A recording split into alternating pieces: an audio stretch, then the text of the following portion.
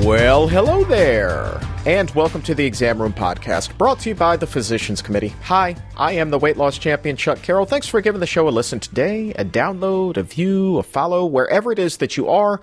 We appreciate the fact that you are here.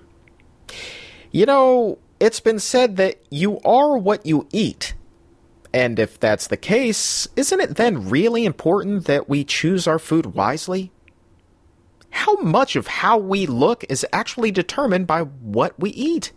I'm going to be speaking with plant-based dermatologist Dr. Niyati Sharma today. She has impeccable credentials and is a master of all things related to your skin. So just how big of a problem do we have with our epidermis? Let's take a look at the conditions by the number, shall we? Start with acne. Okay, get this. According to the National Institutes of Health, 80% of us will have some form of an acne outbreak between the ages of 11 and 30. And then for a lot of us, those outbreaks can persist for decades longer, well into our 50s. Very common problem. And psoriasis, that's another big one. 7.5 million of everybody in the U.S. is believed to have some case of psoriasis at some point in their life. And it's embarrassing. It is very embarrassing for anybody who's ever had it and has had to deal with those scaly, bumpy, silvery white patches that cover the skin. Nobody wants to live with that. Nobody really wants hair loss either. Baldness, thinning of hair, it affects about 80 million of us here in the U.S., and not just men either. Hair loss? Nearly 40% of those cases involve women. And obesity. It's been well documented that 2/3 of us are either overweight or obese, and as the rate of obesity has risen, so too have the numbers of dermatological cases.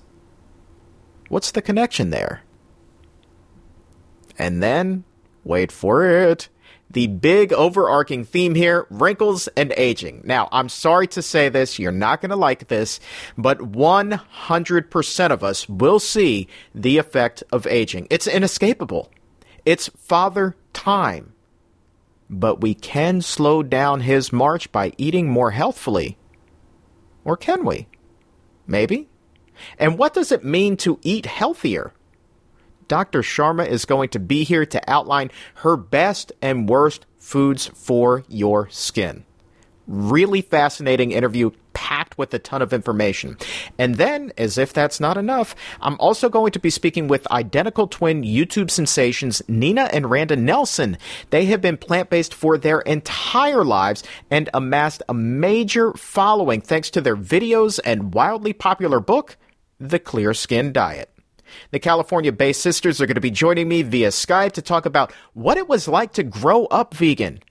Really, this is all that they know. And what I know in talking to them is that their skin looks impeccable. So put on your headphones and put on that facial mask.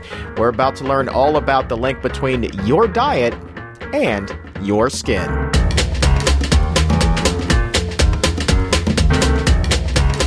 Continuing here on the Exam Room Podcast, brought to you by the Physicians Committee with the weight loss champion Chuck Carroll. Really excited about this episode. This is one that I've been trying to do forever and a day, and today is the day that we are finally going to do it. We're going to talk about the link between diet and your epidermis. Diet and skin. A lot of people want to look young. They want to feel young. They don't want those blemishes. So here to help me break all of that down is a plant-based dermatologist who practices all the way over in Australia. She has a focus in nutrition and recently got a master's of public health from Johns Hopkins. With that, we welcome to the show Dr. Niyati Sharma. Welcome. Thank you so much, Chuck, for having me here. It's such a pleasure. Well, it is really my pleasure to have you. Did I get all of that right? Absolutely. I mean, you could add a few more things. No, I'm kidding. This is no place to be humble. I mean, brag on, Doc. Brag on. No.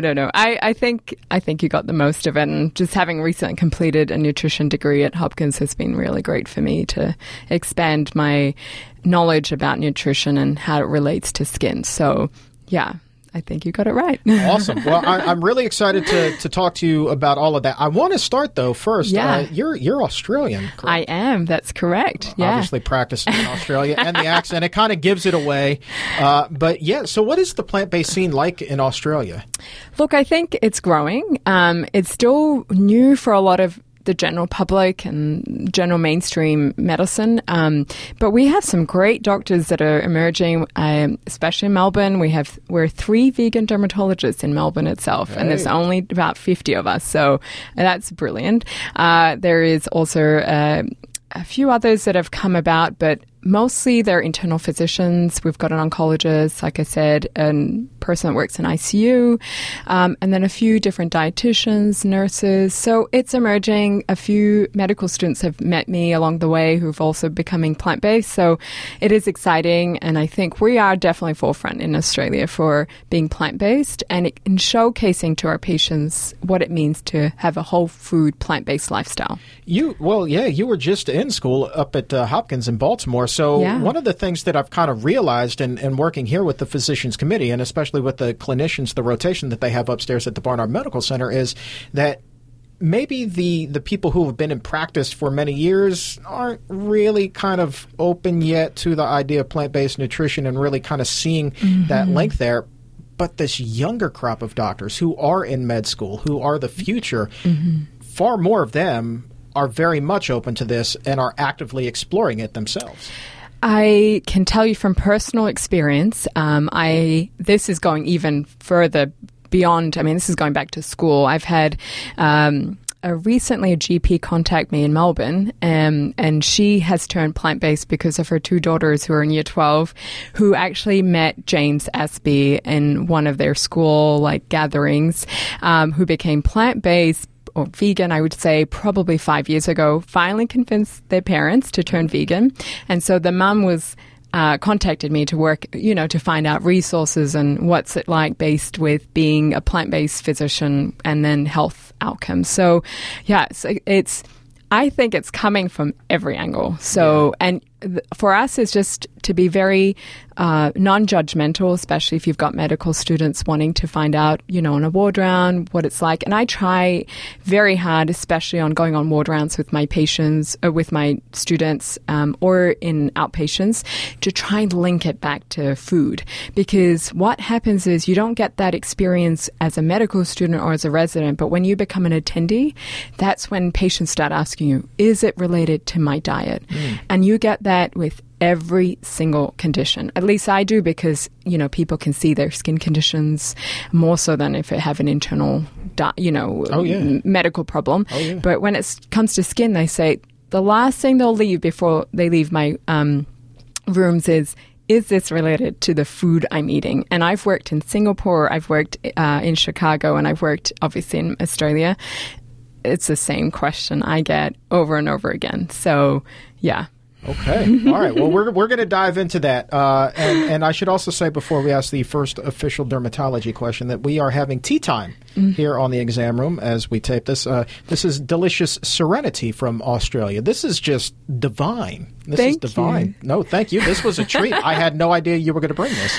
It's an organic tea company that my family started, and we're really into health, of course, but we're also into the health of the people that work and trying to get the tea leaves, so the workers that work on the plants, on the fields. So if they're not exposed to chemicals, then they're less likely to have diseases related to pesticide exposure. So it comes both ways. So your health in terms of tea, and we'll talk about tea later on about why it's beneficial to our skin, but it's also important that you drink. The way I tell why you should always drink organic is because the tea leaves are never washed. So your pesticides will never be removed from the tea leaves. And what are we drinking today? So today we have what we call Darjeeling Second Flush. Sounds funny. Say that again. That is the greatest thing ever. Say it. It's a Darjeeling tea and it's second flush. That's what I'm talking about. All right. Which just means the time it's picked in Darjeeling, which is in the northern part of India, and it's where the best black tea comes from. So you were just saying that people all over the world, the last thing that they ask you is this related to my diet? So how much of what we see, how much of our skin ailments are related to what it is that we're eating? Well, hard to quantify. I mean, there are about 4,000 to 5,000 different skin diseases. So I would say probably maybe 2 to 5% is probably related to diet if you're just looking at the disease count. But if you look at it from a prevalence or an incidence count, then it's probably, I would say, 50%, because there's only a few conditions that are very common and the other conditions are very rare. Right. So the ones that are common, I would say a majority of them would have some element of diet related. What falls under the common category? So acne, eczema, psoriasis, hidradenitis suppurativa, which we'll talk about later.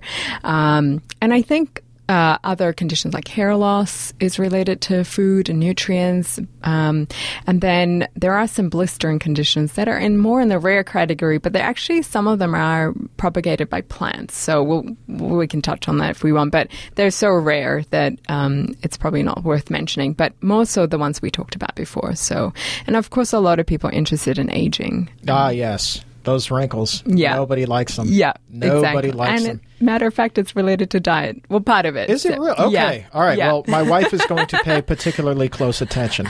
We'll get there, but I want to start with acne, because that's a big one. I mean, you think acne, you think about teenagers. We all go through that phase. But for a lot of us, it actually stays with us throughout life. And I'm not just talking about the occasional blemish. I'm talking about like serious adult acne. That's still a problem.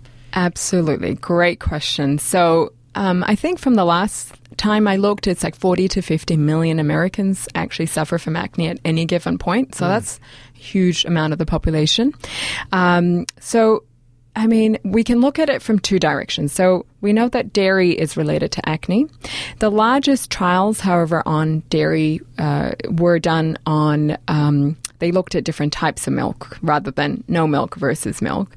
And they found that skim milk was the largest contributor of forming acne.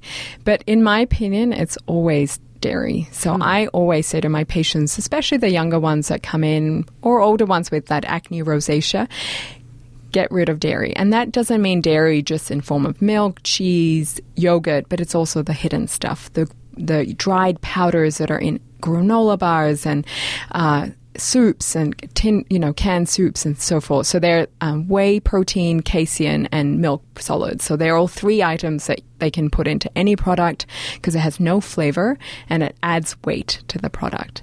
So if you look at your granola bar next time, look for the ingredients because you'll definitely see one of the three in it.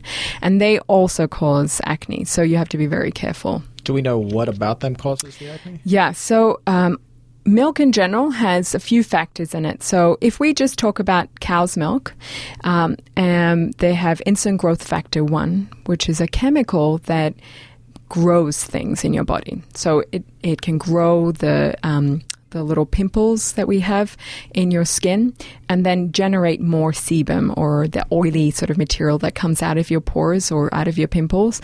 And that's what it sort of makes it happen more and more the more you have insulin growth factor 1. We generate it ourselves through our liver, but when we take milk in, it shifts the axis. So it almost tells our body to make more of it. Really? Yeah, but also the other thing is that dairy, especially in the United States, a lot of cows are injected with somatotropin, which is an insulin growth factor 1. It's an extrinsic chemical that allows for increased production of dairy in cows. And when you look at the FDA website, they've never looked at they've never researched the effects of that on a human, but they've looked at it in terms of a cow. They've looked at 30 to 40 cows and they said the cows have no problems. We're happy to keep going. But the problem with this is that it's not denatured in the pasteurization product. So one of the oncology committees have said that almost 100% is absorbed through the body. Wow. So that can contribute like around 1% of your insulin growth factor 1 if you drink that milk that has that somatotropin in it.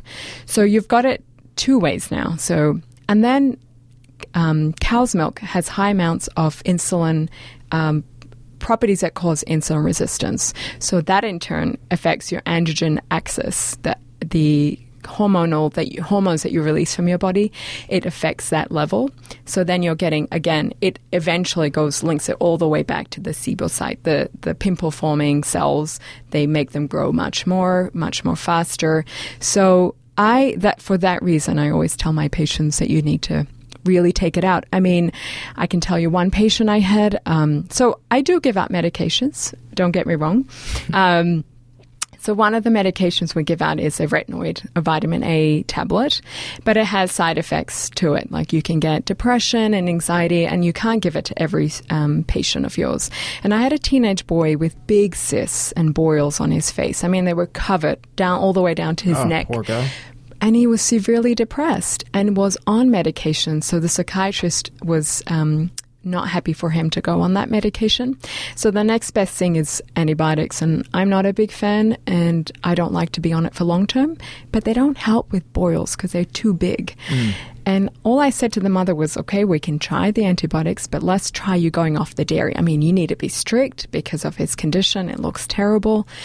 And she came back 2 months later, and they were all gone. And she said actually it took only a month. Wow. For them to disappear. Wow. Yeah. Okay, so dairy seems to be the big offender here. I know a lot of people also think maybe sugar causes this. Sugar is a contributor too. So what sugar does, again, it affects the insulin resistance because when you get high glucose in your blood, the insulin gets secreted from your pancreas. The more sugar you eat, the more insulin secreted. And over time, large amounts of sugar can also directly damage the pancreas itself, but also make the insulin resistance worse. So through that mechanism, the insulin dysfunction can also, again, affects our own androgens or our own hormones that we secrete. Okay. Yeah. So sugar, milk. Or any high glycemic index foods. Right. Yeah. Is there any coincidence then that there is a lot of natural sugar in milk as well?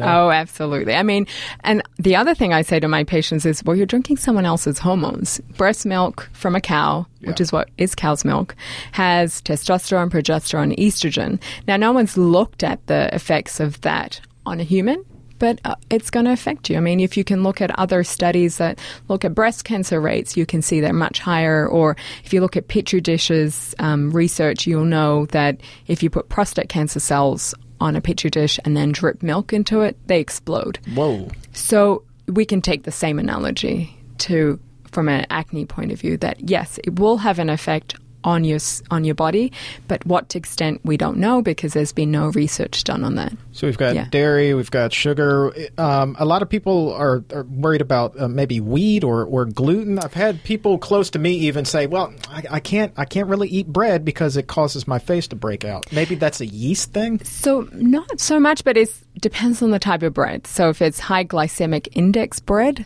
then the carbohydrates convert to sugar. I'm noticing a theme here. So the idea is to eat very low, eat the brown breads, the less processed breads as possible. You can eat these things. And actually the question I get most asked is about chocolate. There's an old wives' tale, does chocolate cause acne? And if you look at the type of chocolate you're eating, maybe. So if you have milk-based chocolates, then yes, because it's the dairy that contributes. And naturally in dark chocolates, the sugar content is also less, but there's no dairy. So you're doing a little bit better. I mean, everything in reason, but you can definitely have chocolate. Yeah, I remember reading a book in middle school that had to do, I think it was called Corpulent Harold or something like that. Anyway, the kid was like a full-blown chocoholic and just covered in acne, this poor little pimple boy. Yeah. I felt so bad for him. Oh. Yeah. Oh. He was a fictional character. I don't know why I had a bleeding heart for Corpulent Harold. He does not exist. Okay, so here's one. I want to pivot and ask you about one that I actually struggle with, and I think that I eat pretty healthy, and that is dry skin. Like if you look at my hands, you can see like they're pretty rough, and this looks actually pretty good compared to. You've got a little bit of eczema there. Probably it runs in my family. I can help you with that. I'm not hitting you up for care, but yeah, this is pretty good compared to what it's been. I mean, it gets to a point sometimes where my skin will straight up crack because it's so dry. So dry. So I'm going to a diet can contribute, and I'll tell you what thing that you should add to a smoothie that will help give you better skin. But with dry skin, you have to drink a lot of water, number one. You can't be dehydrated systemically. Number two is you have to moisturize every day, especially when the weather changes, because the environment has a big impact on our skin.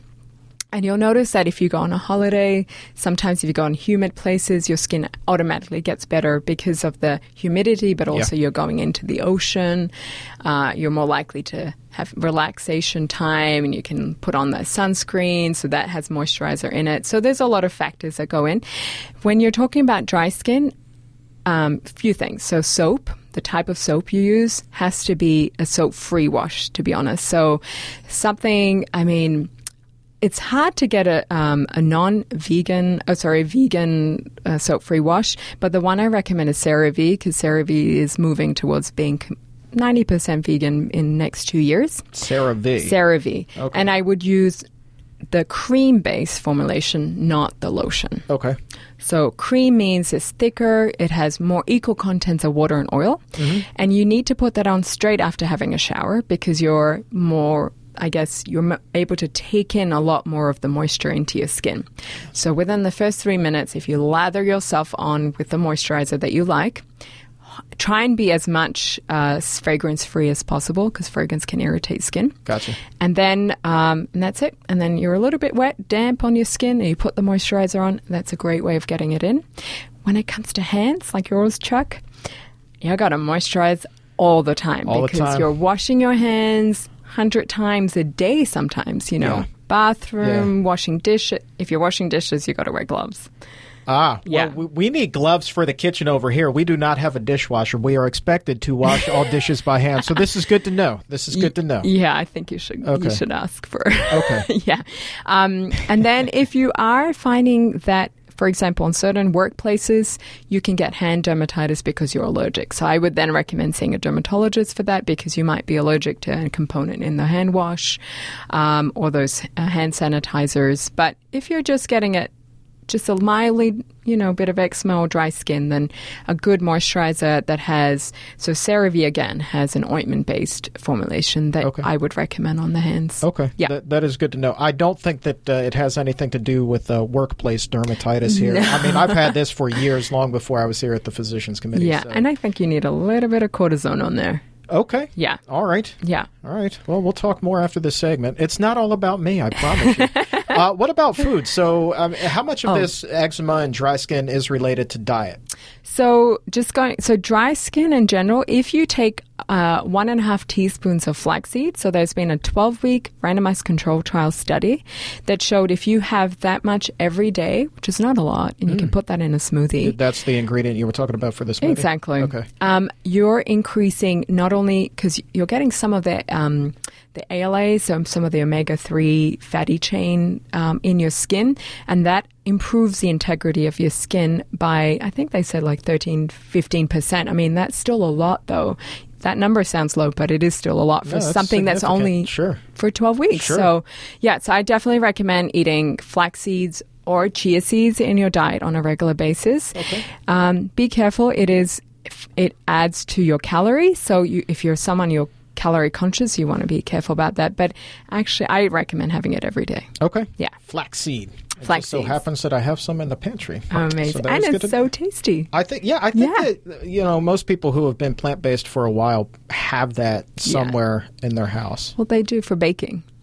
Flaxseed egg. That's right. That's right. Yep.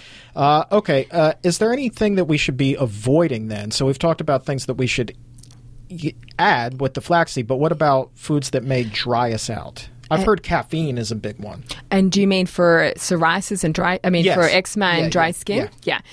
So anything that dehydrates you obviously is not great. So if you think about caffeine's in tea too. So, I'm just saying. So it depends. I don't limit my tea intake because I'm hydrating constantly. Right. So you've got a big bottle of water right there to go with the tea. And I'm always carrying that with me. I just, the more you drink, the more thirsty you are. I don't know. But for example, for eczema, it's unfortunately, there's not that many big studies, but in the same family, you have asthma. So asthma is in the atopic family, and eating fruit and vegetables decreases the airway inflammation. And in animal studies, it also shows the same thing. So we can then take that on board and say, well, actually, for my patients, I always recommend eating a very plant-based diet, less sugar if possible. I mean, I think not having sugar in your diet is a great thing. No, you mean added sugar, right? Because you were talking about fruits here. Fruits are fine. Natural sugars, happy to give that a go ahead. But if you're absolutely fine otherwise, fruits and dried fruit within reason have a nice amount of sugar, that's okay. But if you're adding white sugar, cane sugar, even agave, maple syrup, those have to be within reason because they all cause, not so much maple, but the others cause inflammation. And if you've got a nice inflammatory skin like eczema or psoriasis, you definitely want to try and reduce that. You've just broken the hearts of so many people who love candy. But also if you move on to things like psoriasis, there's a link between eating animal products and inflammation of the skin. And that comes from a few different mechanisms. There was a recent great paper from the International Preventative Journal that is recently formulated. I can't remember the exact name, but they talked about psoriasis and that in diet. And their patient actually after 5 months was completely cured of their condition, and she wasn't on any other medication. Holy cow. And that comes from she eliminated a lot of the things in her diet that included included animal products. So the way that animal products causes inflammation in the skin is again through that reoccurring theme of insulin growth factor 1. You generate more the more you eat animal products, and that in turn, not only does it affect our own hormones, but it causes a cascade pathway for inflammatory cytokine release. So these cytokines, if you think of them as just being mini chemicals that get released in your bloodstream, and they're not the nice guy, they're the bad guys that increase blood flow to the area and then increase inflammation in the skin. So that's one way. And then the second way is that it affects the gut. As we know, you've probably talked about that before, right? Our listeners, man, the exam room listeners are big on gut bacteria. Are you kidding me? And, animal products causes dysfunction in the gut microbiome. And that, in turn, there's this starting to be a huge link between your skin microbiome, because we have a lot of bacteria in our skin, and our gut microbiome. So I wouldn't be surprised in the next 10 years we're going to know a lot more about our skin microbiome and the connection to diet, because it affects the gut, and therefore the gut-skin axis is affected. I know that you're going back to Australia here in 5 weeks, but you should stick around because at the ICNM, the International Conference on Nutrition and Medicine that we're doing at the end of July, we have a presenter by the name of Dr. Lee Frame. She works over at GW, George Washington University Hospital, Boys and Girls, and she is presenting on microbiome, where we've been, where we are, and where we're going. She is like the guru when it comes to gut bacteria, and it's really cool. I had her on the show not that long ago, and she was talking about how much we've learned just in the past 15, 20 years because of the way that DNA research has evolved and how closely together those things are tied. And she's really optimistic. You say 10 years. It may even be less. I hope so. I really hope so, because I think it's going to be so fascinating to see that if we can change our microbiome in the gut, I think my hypothesis is that we're going to change the microbiome of the skin and in turn reduce. I mean, psoriasis from 1970s has doubled in prevalence. And so that's something to say, what's going on in our environment that's causing this to happen more and more. And what's really interesting is that there's a lot of drug companies out there that have medication specific for psoriasis, and it works fantastic, but it also means that there's a suppression of looking at research based on other things and psoriasis, so diet and psoriasis, lifestyle and psoriasis, because now the focus is all on immunotherapy. You're treating the symptom as opposed to the cause. Exactly right. That's a big one. People in my family have psoriasis. I mean, one person in particular, the big plaque psoriasis, and I felt so bad for this person because they were covered head to toe in it. It's just my heart just broke for him. And I would say gluten is a factor in it. Like half of the patients who have psoriasis have some, if they're not celiac, because celiac and psoriasis are related, they're both autoimmune conditions. But if they are even slightly gluten insensitive, but the doctor's done a test for them and they said they're not celiac, that doesn't mean that you do not trial for yourself a gluten-free diet, and I would say for probably 3 to 6 months, because a lot of my patients who've done that have had significant results. So I would say avoid gluten if you can, especially if you've got very inflamed skin. Right on. Yeah. Let's move on here. This is a big one for a lot of people here. Wrinkles, aging. Oh, yeah. Everybody's searching for that fountain of youth, you know? So what's the deal here? Can we kind of slow the way that our face ages, stave off those wrinkles if we're careful with what it is that we put on our plate? Yeah, so this is sounding like I'm a resounding board. Sugar. So sugar is a big, big thing. I'm not surprised again. And actually there's a mechanism, and I'll try and explain it to the listeners. So when you have a high sugar diet, it causes this cross-linking between the collagen fibers. Collagen, what gives you the supple skin. So you get cross-linking of them in the dermis, so the second layer of your skin, and they get very sort of rigid.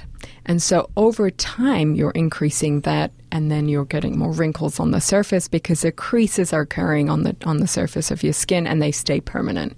So my advice to everyone is to really look at how much sugar they're eating, because if you look at, I'm not saying that raw vegan is the best way to go, but if you look at generally those that eat a raw vegan diet, they don't have any processed sugar in their diet. They do have fruits, but not processed. Right. Their skin looks way different to everyone else's. Right. So I think there is something to be said about that when you're trying to look for comparisons. And then as a dermatologist, I do have to put it in there that you do have to wear sunscreen because the sun is absolutely terrible when it comes to aging. So the more you can put sunscreen on, and I'm talking about if you're out there and you're really worried about your skin, put it on every day. Right. No matter what kind of weather it is. If it's sunny or if it's cloudy, if it's thunderstorms, snowing, you put it on because that's one of the only ways to prevent wrinkles. We do have tricks up our trade too. You can put certain creams on your face that you can buy from Amazon that you can put on once a week, and that can sort of slow down the aging. But diet, from a sugar point of view, hydration, the water, and sunscreen. Those are the three. I was going to ask. I know that hydration is a big one. We see these stories on the internet, and I'm not sure how much credence we should put in this because, well, it's the internet.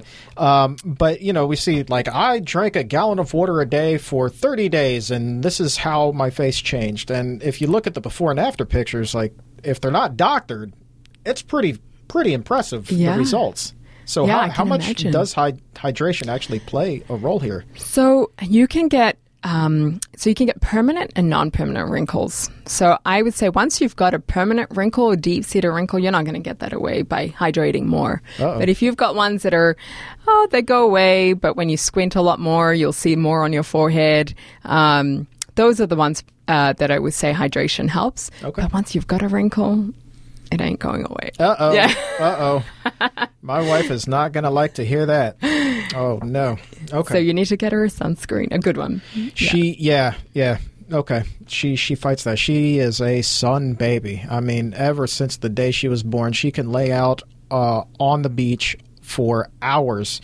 And she's the kind of person she doesn't burn. She just tans. And so I think that it concerns me, and I've told her this, so I don't mind speaking openly about it. It concerns me that she does this a little bit, but at the same time, it makes her happy. And I will tell you this, her skin looks phenomenal. Oh, I bet. Yeah. It really, really does. So she definitely does not look her age. So she just turned 40. Okay. And I'm telling you, like, she doesn't look a day over maybe 32.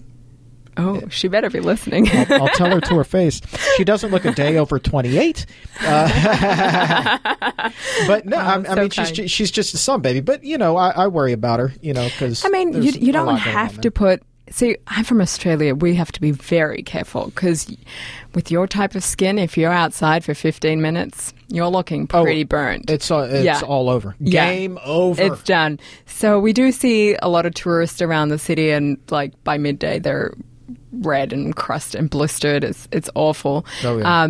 But I would say if you're worried about, aging, the few places that I would recommend putting sunscreen is your face, the back of your hands, neck, and upper chest area. Everything else, if obviously I recommend also getting vitamin D from the sun. And vitamin D from the sun stays in your blood twice as long as if you take a vitamin D tablet. So I do recommend if you can wear a bathing suit and sit outside in the sun, not in direct sun, a little bit of shade, and try not to get burnt, then that's fine without sunscreen on.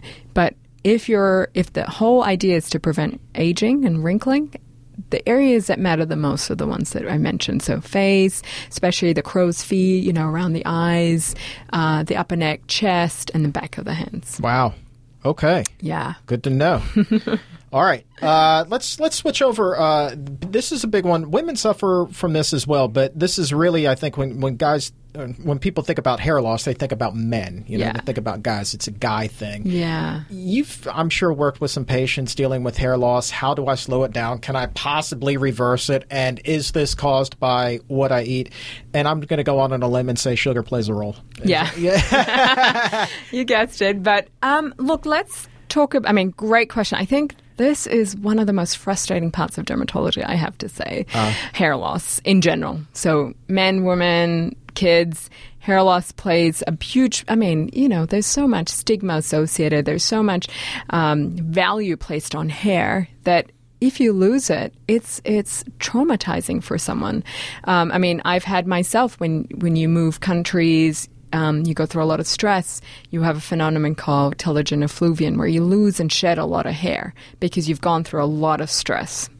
And that might not be, you may not feel the stress, but your body does. So that can be one type of hair loss when you go through an extreme stressful event, whether it's moving, divorce, or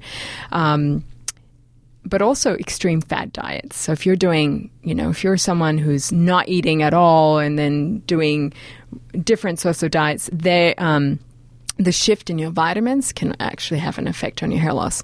But if we're talking about male pattern baldness, that is very common, how do we reduce it? And there's nothing to reverse it as of yet. Boo. You can get hair transplant, but but in terms of, diet. So again, I can only speak from my own personal experience because there's no research on this. My mother had androgenetic alopecia, so male pattern hair loss in females, which is even more devastating.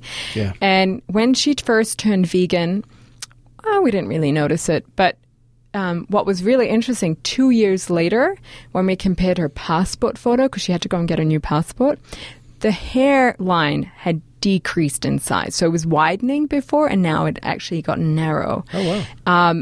And the density of it is now back to normal. And so my only theory, again, I'm hypothesizing, so there's no actual research on this, is that the hormones we consume from our food has an effect of somewhat in our bodies. Dairy, again, insulin growth factor 1, that whole, I keep talking about the same factor. It has an indirect effect on our hormones.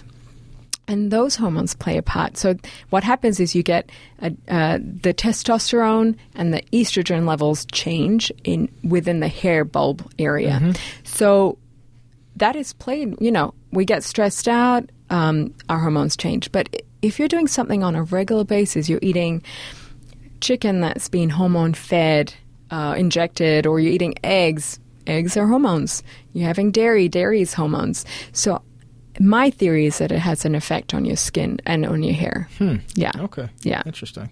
I think you should link up with Dr. Barnard. He's big on hormones, and he's got another hormone book coming out early part of next year, as a matter of fact. He is one of the people I've always wanted to meet. So you haven't met him? I have not. I've met all the other doctors, but I've never met him at a conference. So I would absolutely love to meet him. Okay. I think maybe we can arrange that. Oh, yeah. Amazing. Real quick here, we only have a couple minutes left. Obesity, if somebody's overweight, what kind of challenges does that present as far as dermatology? So when you're obese, you're more likely to get something like acanthosis nigricans. It's like a dark, velvety skin that you get in your axilla and in your neckline and in your groin. And that's through regular friction, but also higher levels of insulin resistance. So again, it's a food related to that. Obviously, the more obese you are and you have a family history of psoriasis and you do get psoriasis, you're more likely to continue to have psoriasis. So weight loss plays a role in improving your psoriasis. So we see that lots of hormonal changes. So even this is sort of a vicious cycle. So if someone has PCOS, polycystic ovary syndrome, they're more likely to be obese. And then that obesity propagates more PCOS problems like hair in the chin for females, hair loss that's more like male pattern baldness.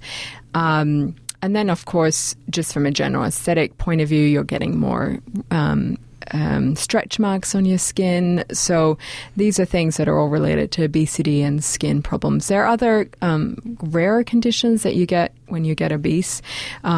Especially if you're diabetic, you can get really nasty ulcers on the lower legs that can be quite debilitating for patients, but it's rare. It's not that common. But I do find that if you improve your diet, you reduce your risk of diabetes, those things won't happen. Yeah.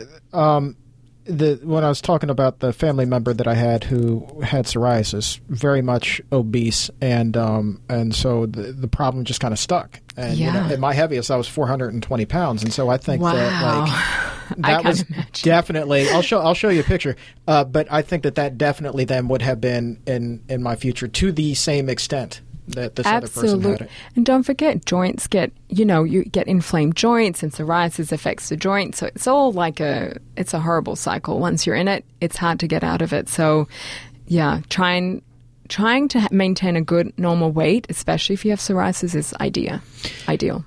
Last but not least, before we get into best and worst foods, which I think we've pretty much already covered, but we'll put a capper on it. Hidradenitis? Yeah, so for listeners who don't know what hidradenitis suppurativa, these are like debilitating boils that you get where your skin rubs. So in the axilla, so in your armpits and in your groin. And you can get really big abscesses forming, which can scar the area. And sometimes it affects the groin, so you get quite a mutilated looking groin, and it can happen to males and females. You do get it if you're more obese. The link there's only one paper looking at diet and hidradenitis suppurativa that I know of, and that's Baker's yeast.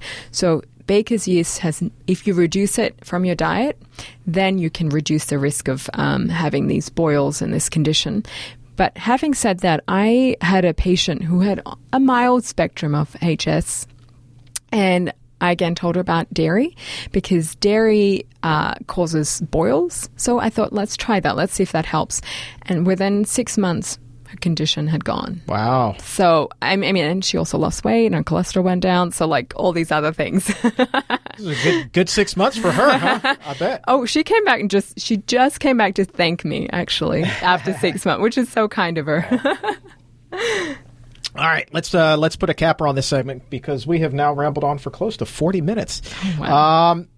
Let's start with the bad. So the worst foods that people can possibly eat when it comes to their skin. Animal products of any sort definitely increases risk of inflammation. High glycemic index foods, so these are processed carbohydrates, and these are sugars, so they all contribute to the insulin axis that we talked about before. And dairy, which also comes under animal products, but I would say dairy is a big contributor. If you've got psoriasis or certain types of autoimmune condition, I would definitely try going off gluten-free for a few months to see if that helps you. Even if your doctors say you don't have celiac, because that's not what we want. It might be that you're just insensitive to gluten. Mm-hmm. And then, are we going to best foods now? We might as well. Yeah. What the heck? I got ahead of myself. No, it's cool. So best foods are those that are high in antioxidants. So we're talking about, green and I think it's green and yellow vegetables have very high amounts of antioxidants in them. So having that definitely in your diet. So color of the rainbow is what I say to my patients to eat. Right on. Less processed sugar, the better. I know it's really hard to get that sugar out of your diet. It took me about a year, But you want to start slowly. You want to try and change to syrups, like maple syrup, because it's more natural. Start changing it to dried fruit and then reducing those as well over time. So sugar helps in so many ways.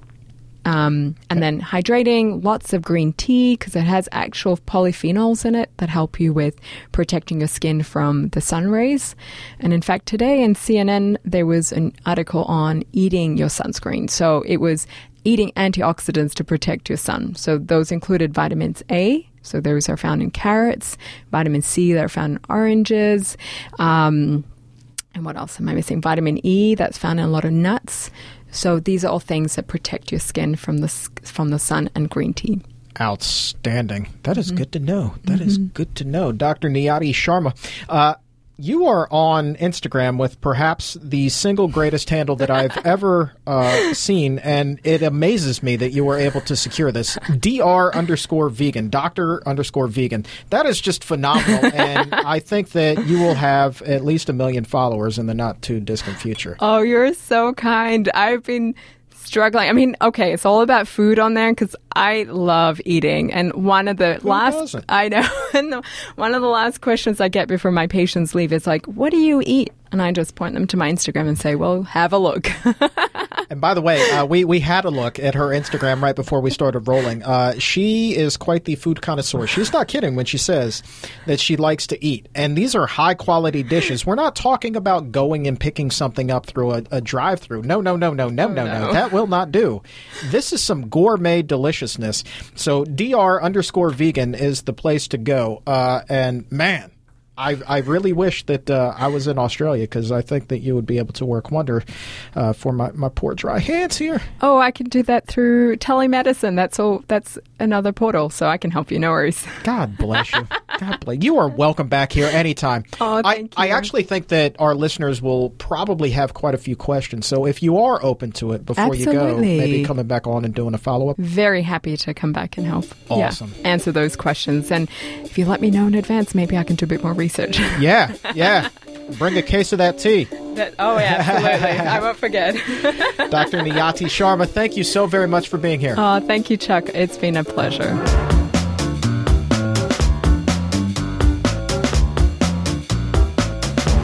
Isn't Dr. Sharma just incredible? I'm telling you, my skin started to glow just from talking to her.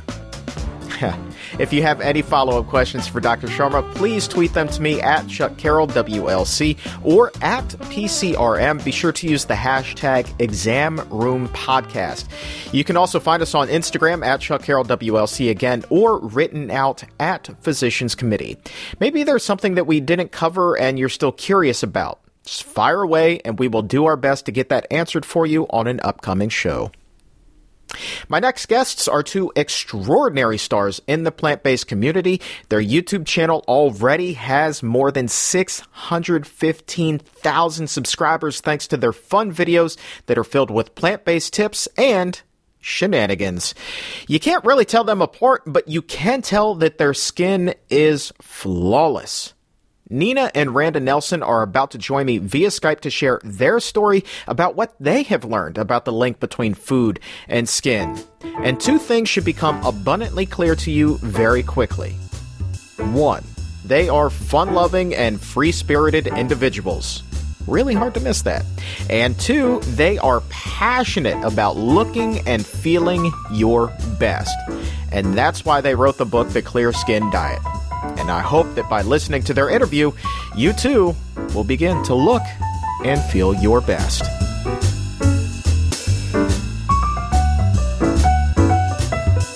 This is the Exam Room Podcast brought to you by the Physicians Committee with the weight loss champion Chuck Carroll. Today we are talking about skin. Goodness gracious. Yeah, I know, right? Nina and Randa Nelson are on the show. Welcome. Hey, everyone. Thank you for having us. Excited to be here. Nina, Randa, in case you can't tell us apart. I honestly can't. You're twins. I mean, you should have name tags wherever it is that you go. If you get to know our personalities, you could totally see that we look different. It's one of those things. I find it hard to believe that either one of you could be described as shy or bashful. You are very outgoing. Wait, did somebody describe us as that? No, I'm just saying. I find it hard to believe that anybody would. No, we're not shy. No, yeah, we're definitely not. Clearly not. If you spend any time on your YouTube channel, like, you would see that in a second, which, by the way, is amazing. You guys are super creative on there. Thank you. We have a lot of fun. We're either like really cool or super shameless. I don't know. You decide. I think that it doesn't need to be mutually exclusive. I think you can be shameless and cool at the same time. That's how I try to live my life. Yes, me too. But you guys also have this amazing book out called, wait for it, The Clear Skin Diet. And I got to tell you, I was texting or emailing with you guys yesterday, and I was mentioning that my wife is a local television personality here for the ABC affiliate, and she lives and dies by her looks. You know, that's just the nature of the industry. So I was like, hey, check out this book. This is who I'm interviewing. She's like, oh, my God, that's the best interview you've ever done. And I'm like, okay, cool. So I got to let you guys know, one, you have a huge fan in my wife, and two, all of the questions were written by her. Yay! Oh, that's amazing. Cool. So first thing, I mean, you guys have been vegan your entire life. Is that correct? Yes, exactly. So our mom had an autoimmune disease called relapsing polychondritis, which is in the lupus family. And basically, it's where your own immune system starts attacking itself. And within 10 years, most people are dead. And the side effects of the drugs to try to keep it at bay are blindness, are awful in itself. Prednisone, so it's steroids. And basically, by changing her diet, by following McDougall, she got rid of her autoimmune disease, was in complete remission, and so all of our family has been vegan, and that's why. Wow. So how many years ago was it that she was diagnosed? I think 23, maybe almost 24 years ago. Wow. Okay. And I bet she's doing great, isn't she? Yeah, she's good. She went to remission and never came back at all. That's fantastic. And how was it for you guys growing up 100% plant-based? Because, as you know, as soon as you step foot out of your own door, I mean, there's a whole world of people out there that aren't plant-based. So, I mean, did you feel any peer pressure growing up to, you know, even try something as mundane as ice cream? I just remember, funny enough, we literally felt no peer pressure. Yeah, especially, I think at our school, nobody really cared. It's just like, oh, they're vegan. Like, we have, like, separate snacks. And I remember kids would always be like, oh, I love your snacks. No one ever made me feel weird for being vegan. It was just like, yeah, this is what I eat. In high school, it's like when you start maybe having crushes on boys, it's like maybe you kind of feel weird when someone's like, oh, you don't eat meat? And then I'm like, oh, I kind of feel a little weird. But I think that just more has to do with, like, insecurity at that age. Yeah, I definitely think the only time I remember, like, noticing, oh, I'm, like, different than most people is high school. And I do think that had to do with boys and maybe wanting to fit in more. But also, because there's two of us, we were always together. It's like if everyone was out having pizza and milkshakes and we weren't, like, we didn't feel left out. Because we were both not doing it, you know? Right. If you're alone, it probably would feel more weird, you know? But whereas everyone's like, oh, it's just Nina and Randa, like they ordered banana, whatever. That actually makes a ton of sense because you absolutely aren't alone. I think at that age, like it's so difficult because you always want to feel accepted. You want to be part of that pack, but you guys come in tandem. You're a duo, you know, so really that would help alleviate a lot of that pressure. When it comes to dating, when it comes to boys, like what's the deal there? Do you find it hard to date people that aren't plant-based, or, you know, is that a deal breaker? I think most of the people that I'm attracted to or would like to date, they think it's cool. They're like, wow, that's super interesting, or, oh, that's cool. It's great for the environment. I like people who are, like, you know, into sustainability and that kind of stuff. So, but yeah, I've never dated like a full-on vegan guy. Yeah, same. Because the thing that makes me like somebody is, like, obviously, like, would I think it's cool if somebody like ate the same diet as me? Definitely. But that, like, what makes me like, attracted to somebody isn't necessarily their diet, but they do have to have like a respect, or like if they like make me special food, then I'm like, okay, like this, I like this. But I'd like to date somebody who is vegan. I just haven't liked anyone who has been. Okay, not a deal breaker. So let's say this, okay? Think back to people that you've dated in the past. Say maybe they're 10% plant-based when you start dating them.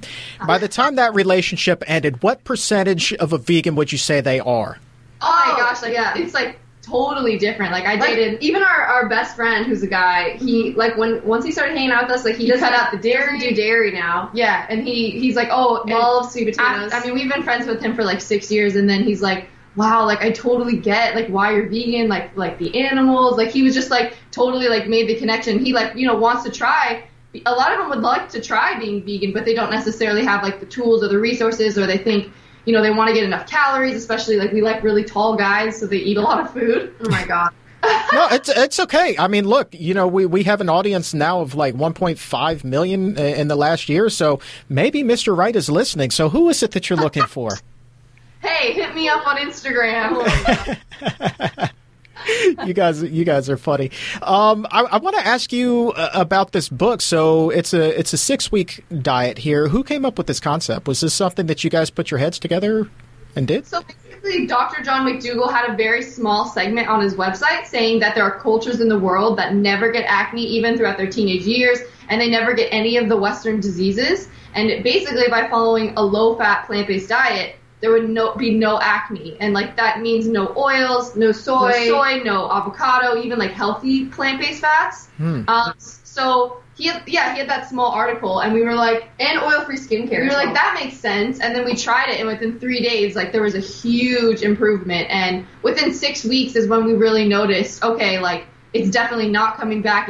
It's significantly better. So we have the 6-week guidelines because we want people to stick with it and give it a chance to actually see improvement. Well, we decided to make a book because we got the same questions over and over, like, can you give me what you eat in a day? Can you give me recipes? What's the skincare? The same questions over and over, and we're like, well, we should just put it all in one place. So how old were you then when you guys first started to really want to start to take care of your skin? Because obviously you're out in California, Hollywood. I know that you guys have done some work in commercials and in a Justin Bieber video. So obviously looks are at a premium there. So, I mean, how young were you when this stuff first started popping up on your radar? Yeah, I mean, we always cared about our skin for sure. But when we were in 5th grade, we started watching. Yeah, our mom like to that at like age 11. But no, when it got really bad when we were like 20 and a half, I would say, like closer to 21. Yeah. That's when it got really, really bad. So I think it kind of started at 20, and it was like on and off. It'd be like 1 month a really bad breakout. But like by the end of the year, basically, is when the acne was at its worst because it kept coming back worse and worse. Well, the thing was, we were doing commercials and stuff, and then when we get really bad breakouts, it's like, okay, we can't go on auditions. We don't look like our headshots. So we'd be like, what can we do? Okay, let's take antibiotics. And then the antibiotics would work. But then the next month, the breakout would come out worse. And what's funny is when we would take the antibiotics, we'd book commercials. It's like, okay, cool, I can work again. But then you get off the antibiotics, and you're like, I can't work anymore. And then finally, after like 6 months of on and off, like really strong antibiotics, it just completely stopped working. Yeah, which became antibiotic terrifying. resistant. And we would like switch antibiotic strains, and even when we would switch a strain, it still didn't work. And keep in mind, like growing up, I don't remember ever having to take antibiotics or anything like that, so it's a bit scary. Question, how bad are we talking with this acne? I mean, you say that you couldn't work, so I'm assuming that, you know, you can't exactly cover what you had with powder. How bad was it? I mean, it was severe. It was classified as severe cystic acne. Our dermatologist, because we kept seeing our dermatologist, and she was like, okay, we're going to send you to a specialist at UCLA. And we had to wait, 3 months? 3 months or something? On a waiting list just to see this person, just for the doctor to be like, okay, well, here's this really strong drug called Accutane. Here's this packet. You have to read it. You have to, claim abstinence. You have to, it's like, read all these side effects type of thing. Get, like, a psychological exam once a month or whatever. And, like, see a therapist to make sure we're okay. We were like, no. So it was definitely classified as very severe acne. I mean, it was to the point, like, lying on my side. We had to get special pillows so that we wouldn't roll over. And I remember when something would bother me, I would literally, it would feel like my face was, like, crawling with bugs. With, like, it was just the worst feeling. Oh, man. It was like, you could not cover it up. Horrible. So this is a little gross, but, like, did you ever get the urge to, like, pop it and just try to make it go away? Oh, 100%. Definitely. There was actually, I don't have photos of it, but we had sunburn on top of the acne, and then we were spending hundreds of dollars on facials, like every week. Every single week we'd get a facial. And this one girl, like, extracted every single zit, and it was, my face became so swollen like a chipmunk. Yeah. And then I had 3rd-degree burns from the sunburn, and I remember I had to take a steroid to make the swelling go down. Like, you know how people look after a wisdom teeth surgery?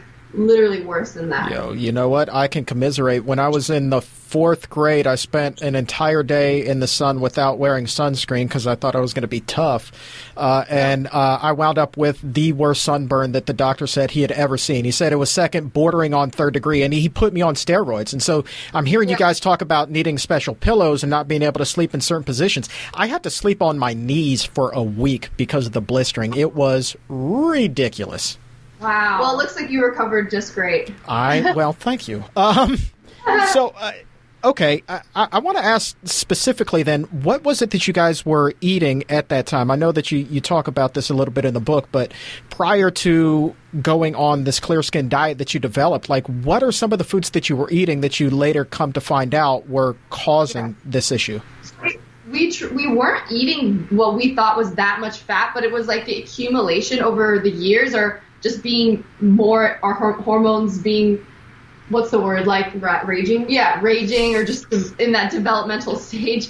But we were eating like soy milk in our oatmeal. We were having, peanut butter on our bananas. Sometimes we'd have some Cliff Bars, hummus, avocado, like foods that you would hear and you wouldn't think, oh, that's that bad. But if you're having inflammation, and it was just like as like part of the meal, that makes sense. So it'd be like, I don't know, like 2 scoops of hummus, but a little bit every day adds up to a lot of fat.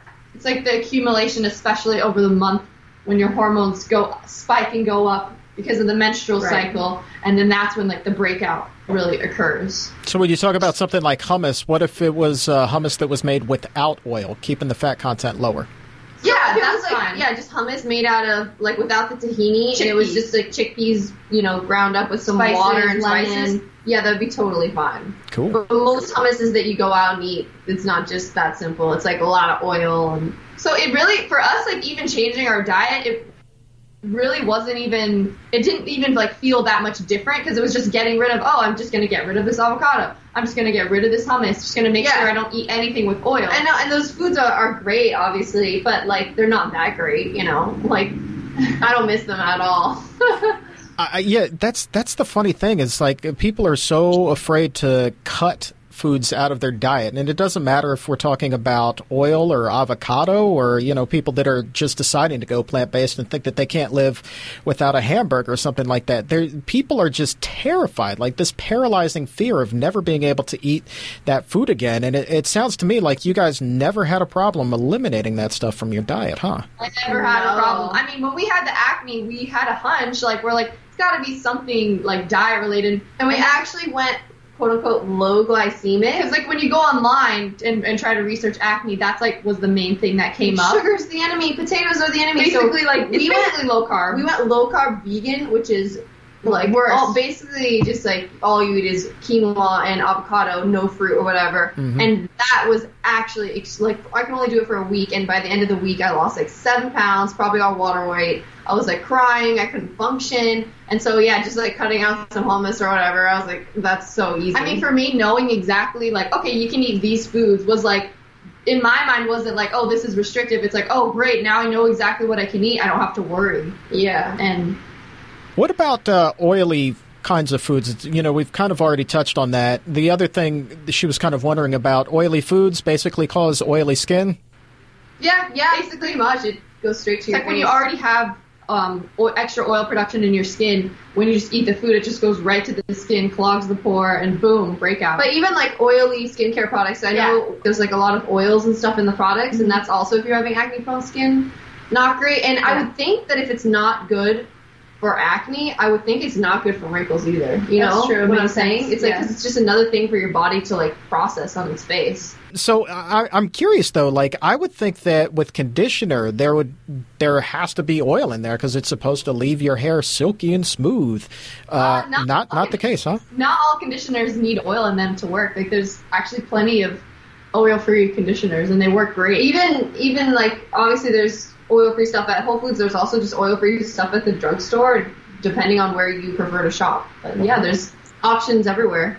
See, I can tell you right now that you have just blown my mind, and that is going to be my big takeaway from this interview, is there are conditioners without oil in there. I wasn't expecting the interview to go this route, honestly. Yep, they exist. Before I let you go, I want to ask you guys a little bit more about your YouTube channel, because that is it's a smorgasbord, man. You guys have a little bit of everything on there. Some nutrition tips, some beauty tips. You guys even play a lot of music. Like, have you guys always been musically inclined? Well, actually, we started the YouTube channel originally for music. I feel like a lot of people don't know that, but we deferred from college for like 2 years, and all we did was take voice lessons, guitar lessons, piano lessons. We treated this time off like college for music. And then we had over 100 songs written, and we're like, well, we don't have anyone to hear these songs. And I've been saying since we were 16 years old. By this time we're 20. Like, Randa, we got to get on YouTube. And she was like, no, I don't want to YouTube. Basically, we just started our YouTube channel to release our music, and then it kind of became this thing where, oh, well, let's also just talk about our lives. Yeah. It's really fascinating. And are you playing a ukulele on there, or what is that little mini guitar? Yeah, we play the ukulele, guitar, and the piano. You guys are great. So, have you done an album yet, or what's the deal here? We have not done an album. Our focus has just been on so many different projects that we more do that for fun. I mean, that was always the dream, for sure. So I'm sure we will at some point. Yeah, as of right now, we just kind of record songs as we go and make little music videos. I know, but you guys, you're like such free spirits. Like, you don't strike me as the type of people that would just do one project. Like, you guys are the kind of people that need your hands in a little bit of everything. You know, you want to experience as much as life has to offer. That's true. Wow, you're just so nice. We should do this more often. Thank you.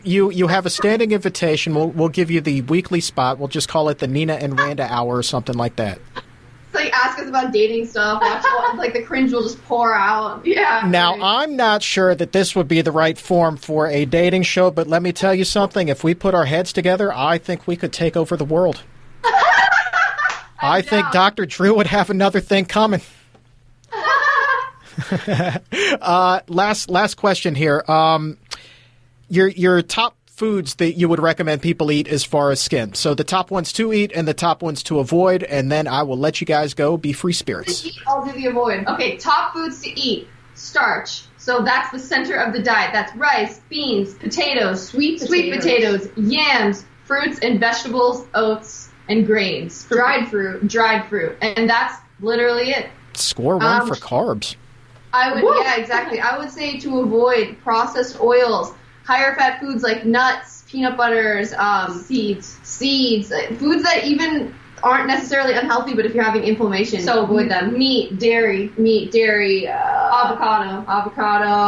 I'm just repeating soy. And that's pretty much it. Okay. So avoid high-fat processed foods. I think the hard thing for people is the oil thing, because when you eat out, obviously restaurants want to cook things in a lot of oil because it makes you come back, because it's like more savory, it's higher fat. So, but you can just request. It's really easy. You can just say, oh, I have an allergy to oil, and then take it seriously.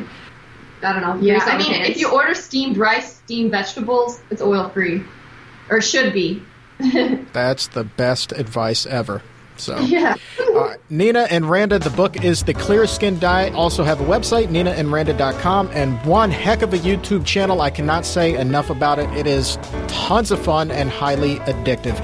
Nina and Randa Nelson, you guys are amazing. Can't wait to have you back.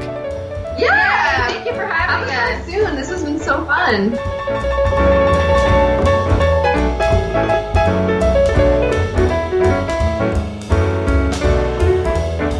Told you they were a lot of fun. Be sure to check out Nina and Randa on YouTube and Instagram. Just search for Nina and Randa and then block off an hour or two of your time, because once you start watching, you're not going to want to stop.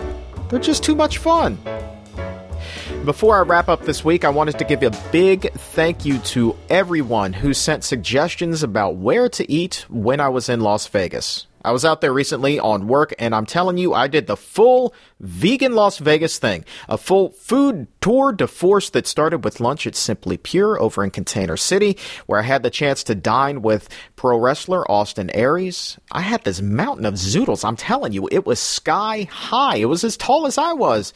And then I also had the opportunity to check out Veg Nation based on your suggestions, and then Vegan Bites. And then I even stopped in at Nobu for some vegan sushi. So many great options out there in Vegas. I was really impressed. And so I thank you for all of your tips. You guys knocked it out of the park. You are awesome. That is why I always say the listeners of the exam room are the best. If you're curious about some of those dishes, and I'm telling you, they were out of this world. I put up some pictures from the restaurants on my Instagram at Chuck Carroll WLC.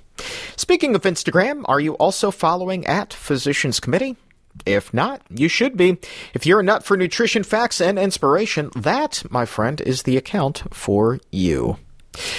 Next week on the show, I'm going to be speaking with highly acclaimed plant-based cardiologist Dr. Robert Ostfeld. And this is an interview, in all seriousness, that you will not want to miss. Today, obviously, we talked about what happens outside your body because of what you eat. Next week, we're going to be stepping back inside and examining the heart. Studies have shown that we can either clog our arteries or clean them out based off of what's on our plate. And Dr. Ostfeld is a game changer in this arena. He's going to be here to share the latest on cardiac medicine and the effects of a plant-based diet with us. And the man is revolutionizing heart health in New York. I can't wait for you to hear this powerful interview. Dr. Ostfeld, he's also going to be speaking at the upcoming International Conference on Nutrition and Medicine right here in Washington, D.C., along with a host of heavy hitters in the plant-based community. So mark your calendars and join us July 26th and 27th as they share the most recent findings on lifestyle medicine. Going to be taking a closer look at the link between the rising rates of obesity and disease and what's on our plate. We're going to be talking about preventative medicine. We're going to be talking about not just treating cancer or heart disease or diabetes, but lowering the risk of developing it in the first place. Dr. Ostfeld, he's going to be there, as will Dr. Neil Barnard and Drs. Dean Ornish and Lee Frame, and so many others. It would be great if you were there as well. You can get a full list of speakers and register by visiting pcrm.org/ICNM. And I'm also going to be there recording live episodes of The Exam Room right there, and I would love for you to come up and say hi. Last bit of business. If you haven't already done so, please go ahead and subscribe to The Exam Room wherever podcasts are available. Apple Podcasts, Spotify, Stitcher, Shoutcast, the list goes on and on and on. We are all over the place, and we need for you to subscribe so that we can continue to educate about the effects of a plant-based diet on so many diseases and ailments. Not just the skin, not just the heart, so many different things that we've covered here. So go ahead and subscribe, and when you do, please leave a 5-star rating if you wouldn't mind. My thanks again to Dr. Niyati Sharma, as well as Nina and Randa Nelson, and for everyone here at the Physicians Committee. I am the weight loss champion, Chuck Carroll. Thank you so very much for listening, and remember, keep it plant-based.